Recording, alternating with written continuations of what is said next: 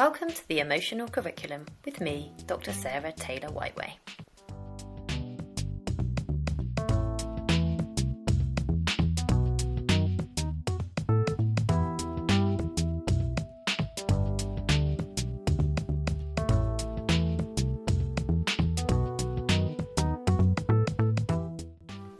In many ways, the UK is feeling more divisive than ever.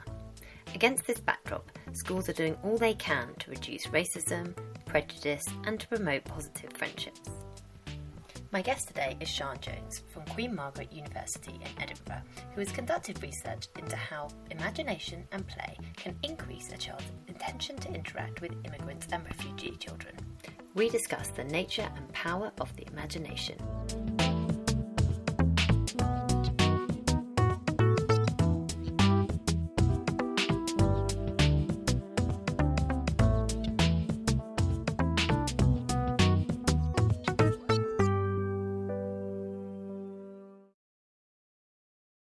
Sian, welcome to the Emotional Curriculum. Thank you for having me. So the work you've done on using children's imagination is absolutely fascinating. I was wondering what first made you interested in this area? So there's a very old piece of research in adult social psychology that talks about when we have people who maybe don't like each other very much for whatever reason, and we have them in a room together collaborating on a common goal, that contact between them in the right circumstances can actually make their attitudes towards one another much more positive. That's all very well, but in a lot of instances it's quite difficult to get two people who maybe don't like each other very much or are very nervous of one another because they come from groups where there's a history of not getting on very well. That's actually quite difficult to do, and researchers more recently, in the last 10 years, have found that you don't need to do that. You can make attitudes become a lot more positive if you simply ask people to imagine that they are working collaboratively or interacting positively with one another. And it was that grabbed my attention, particularly when I did some more digging into the area, and I found that it had been applied to children, and people had started to work with children's imaginations and their attitudes towards one another.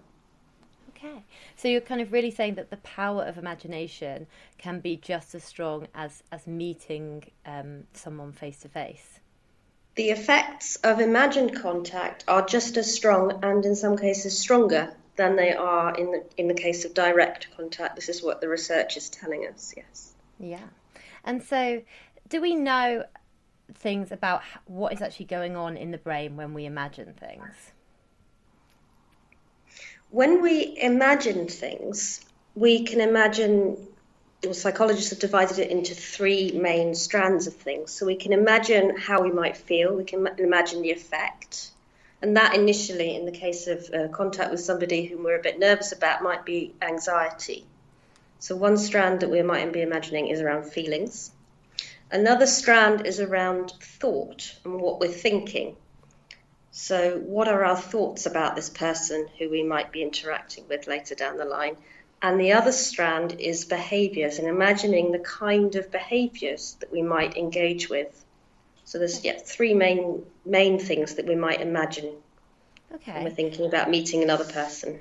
Yeah, so it's almost replicating again, like we said, exactly what we'd be experiencing in real life of the feelings, thoughts and behaviours.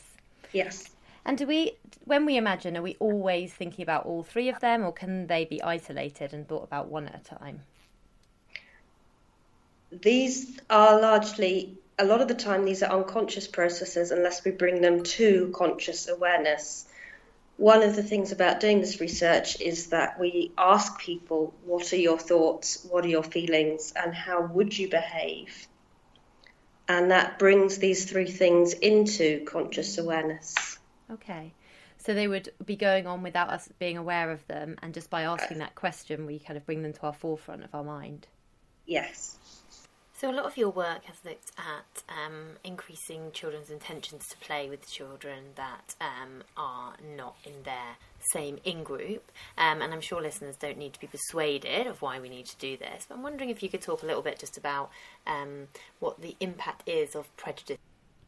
Absolutely. So targets of prejudice, targets of bias-based bullying, so bullying that is because you belong to a group that has some kind of stigma attached to it, is particularly pernicious.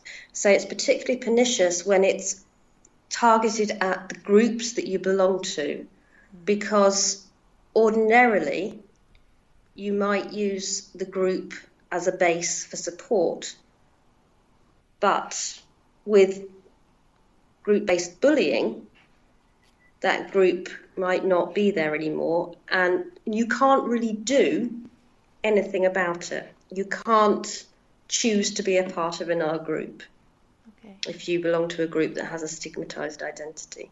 Yeah, so it's really so powerful because it's really affecting a part of your identity, like you say, that you can't get away from. Indeed, yes. Yeah. I think a lot of people would feel that the UK is more divisive generally in recent months and years, but do we know if there has been a rise in prejudice-based bullying in schools? We know that there's been a significant rise in hate crime across the UK since Brexit vote. That was kind of the watershed, if you like. Since the Brexit vote in June 2016, there's been a marked increase in the amount of hate crime. Okay. We know from recent reports on schools, things like Give Racism the Red Card report, that there is as a marked amount of anti-immigrant sentiment in schools. Whether those two things are linked to Brexit or not is up for debate and negotiation. But we know that since that date, there has been a rise in those two things. Okay. So more than ever, kind of important for schools to be tackling it and thinking about it. Absolutely, indeed. And as well as that, we've also got an agenda going on in schools towards inclusion. So compared to 10 or 20 years ago, children are much more likely to come into direct contact with children from other groups. Okay. And so, considering the school context, are there things set up for schools to help reduce it? The interventions that are actually marketed at schools are few and far between. A lot of them are based in picture books and storytelling. And we know that those interventions, reading about people from other groups, hearing stories about them, imagining ourselves in those perspectives, can help children think around these attitudes and their attitudes become more positive. Okay, so people are already kind of using stories to try and challenge this in schools. Indeed, there's an organisation called Philosophy for Children, which has a range of texts that will try to encourage children to think around these texts philosophically, and part of that is about relations between people. And that's where a lot of the imagined contact research started, with reading picture books and reading stories about children who were in some way different. Okay. So could you tell us a little bit about the research that's out there, or how it started, this imagined contact, the first few studies that looked into this? So the first studies that looked into imagined contact were done 13, 14 years ago now, in 2006. And these studies used fuzzy felt to ask children to imagine interacting with a child from another group. So there was a study done around refugee children, and there was another study done around children with disabilities. And pictures were provided of children with and without disabilities, and children who were said to be refugees or not said to be refugees, and they were asked to put them on the fuzzy felt board and to imagine a really positive, fun time. And then attitudes were measured. Okay, so imagine contact is exactly what it sounds like it means, just imagining having an interaction with another person from a different group. Indeed. And it's important to stipulate that when we're doing imagine contact, we're not just saying imagine interacting with that person, we're saying imagine a really positive, fun time with that other person. So a day out at the park where you have lots of fun. So we're really, the instruction is about imagining a positive time. Okay. What were the outcomes of these first studies? What did they find the effect was of the fuzzy felt approach? So children who engaged in the Imagine contact, who were imagining interacting with a child with a disability or a refugee child, had more positive responses to children with disabilities or refugee children than those children who had imagined engaging with a typically developing child, a child without a disability, or a child who wasn't a refugee. And one of the amazing things about this study was that they only had to engage with the fuzzy felts for a matter of minutes and a one-off occasion for it to change some of their thoughts and feelings. Is that right? Indeed. So these are these studies, the two studies that I just talked about were studies of 5 to 6 year olds. There have been some other studies that have been done in Italy with older children, and they've looked at Imagine Contact over a series of 8 weeks. And the way that they've done that is by getting children to read about Harry Potter and the different houses that are pitted against one another in the Harry Potter books. And using that as a tool to think about perspectives and views from different groups, and found that has a positive impact on children's attitudes towards people from other groups as well. Okay. Over 8 weeks, whereas the studies that were done in 5 to 6 year olds, the measures were followed up straight afterwards. So you've kind of got two things there. You've got what they just have to imagine the contact and that be really positive, but you can also use kind of stories and imagination to explore some of those ideas of in-group and out-group. Indeed. Yes. Indeed. And so your own research that kind of built on some of these earlier pieces of research, what were you aiming to do with your research? We realised that the picture books, the storytelling, the fuzzy felt boards, they were working really well to promote imagined contact. And we wondered if the same effects were happening when children were playing with toys that represented a wealth of diversity. So if we play with a toy that represents one group over another group, do we see the same effects? Because children spend a lot of their time playing with toys, so it'd be interesting to see what the positive benefits of that may be. Okay, and I guess this also addresses that idea that I was wondering is, when you ask someone to imagine something, can you really tell what they're actually imagining there and bring it into that, well, you can see exactly what they're doing when they're playing with a toy. Indeed, we've got video recordings of what the children are doing, of their scripts. Yeah, we can tell exactly what the kind of play that they're engaging in. Okay, and so how did you go about testing this? So we had one group of children who would play with a child, play with a toy set, and a child who represented a refugee and was given a backstory around a refugee taken from Michael Rosen's book. And another group of children who read a backstory about a child who was said to be an immigrant, and that was associated with another toy figure. And then we had a control condition where the backstory was that they'd moved across England. This was a study that was done in London.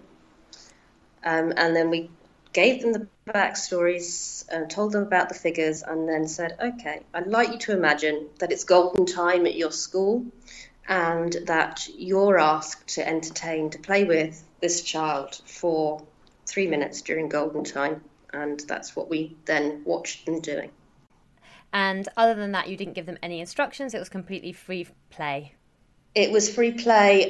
We gave some prompts if children were unsure of what to do, but the vast majority of children knew exactly what they needed to do and were all too keen to get involved, and 3 minutes was up. 3 minutes wasn't enough. We wanted to play for more. Yeah, I'm sure they did. And what age were you doing this with? So 5 to 10-year-olds. Okay. And then I'm sure they engaged in the play in different ways, but they were all equally involved in that 3 minutes of play. Yes, indeed. So what did you find out? We found that overall, positive friendship intentions, so saying that they'd be friendly towards the children that they'd played with, it were enhanced by the imagined contact. So if we measured friendship intentions to make friends with a child who was a refugee or an immigrant beforehand, and then there came the play, and then we measured those things again. And we found that there was increased positivity in the attitudes towards refugees and immigrants if they played with a refugee or an immigrant toy as opposed to a control toy. So this is really powerful stuff. They've read a story and they do 3 minutes of play, and that is really changing their views towards other groups. It's certainly increasing the extent to which they believe that they could be friends with this group. Indeed. Yeah. How were you testing that? What did you explore that change in positivity? So I have a computer-based questionnaire, and we had what we call a balloon scale. And the questions went along the lines of, I would invite this person to my house after school, I would sit next to them to work on a science project, things like that. I would like to make friends with this person. These were the kind of questions that we were asking, and the scale went from not at all, no balloon, all the way up to very much, which was represented by a big balloon. Yeah. So kind of intentions to interact positively with Indeed. Yeah. And so did you see any individual differences in the effectiveness? Were there specific things that affected how well the kind of play worked? There were. We found that how friendly children thought they would be was mediated, so was explained by how much their attitudes had changed towards the refugee or the immigrant group. So the greater the change in their attitudes, the more positive were the greater the change was in their friendship intentions. And that was particularly the case for those who played with the immigrant, the child who had the immigrant backstory. Okay. Do you have any theories on why that was more powerful with the immigrant backstory? We don't know. We think that maybe this was the easiest to understand of the scenarios. Yeah. And did you find any difference in the effectiveness depending on the age group? We've replicated this study this year, a few weeks ago, and we found that older children, this effect is more pronounced. It's more pronounced in the older as opposed to the younger children. But in the study I just described that was done in London, we didn't find any age effects. Okay. So do you think there is any impact of, you said one was done in London and now you're doing one in Scotland, is that right? Mm-hmm. Do you think there is any effect of how much interaction the children may have had prior to the study in terms of their interaction with different groups? One would imagine that there would be, because that's what the prior research would tell us, but we measured the amount of direct contact that children had with children from other countries. That's how we operationalised it. And there was no effect of that. Oh, okay. Interesting. Yes, indeed. We would expect to see it, which is why we measured it, but in this case, in this instance, we didn't find that to be the case, that there was an effect of how many children from other countries they had contact with. Yeah. So essentially, what the results are saying is that, as you spoke about at the beginning, I guess there's a little bit of anxiety about putting a child into a situation with someone from another group in case the interaction doesn't go well. And we're saying we can control for that because we can set up an imagined interaction where, if it doesn't go well, it doesn't have as much detrimental effects. And actually, the imagined interaction, when we frame it positively, can come out, can make these real changes in their intentions to interact. Yes. So what do you think this is telling us then about kind of the power of imagination? it's telling us that over a short period of time, we can increase children's readiness or that their belief that they could make friends with someone from another group. So we're giving them 3 minutes of play where they're imagining somebody having this backstory and the toy figure representing them and a toy figure representing somebody with this backstory. And just that 3 minutes of play, we're seeing an increased readiness to make friends. Yeah. Do you think this idea of imagination can go into kind of other areas of how we address and changing beliefs and views of children? There is certainly scope for these kind of studies to be done with other groups of children who, for whatever reason, experience negative responses to them in the classroom. It could certainly be adapted along those lines, so there's certainly scope there. And how much do you think teachers can take kind of your study and apply this themselves in the classroom? You know, you've obviously been very controlled in how you've done it. What could teachers pick up and kind of use from it? I think that teachers could go about that by telling children stories that are real stories. The stories that we used were stories about real children. We didn't make them up. And having toys in the classroom or having images in the classroom that represent children from different groups and getting children to interact not just with the toys and the images that look like them, but to see and interact with the toys and the images that don't look like them with an understanding of the stories maybe that those children have. Try and promote their cognitive empathy, to promote their ability to see the world through the eyes of different children. Yeah. So it's really just about encouraging them to use their imagination, exactly like you've been studying, to think about these other groups and to think about them in a really positive way.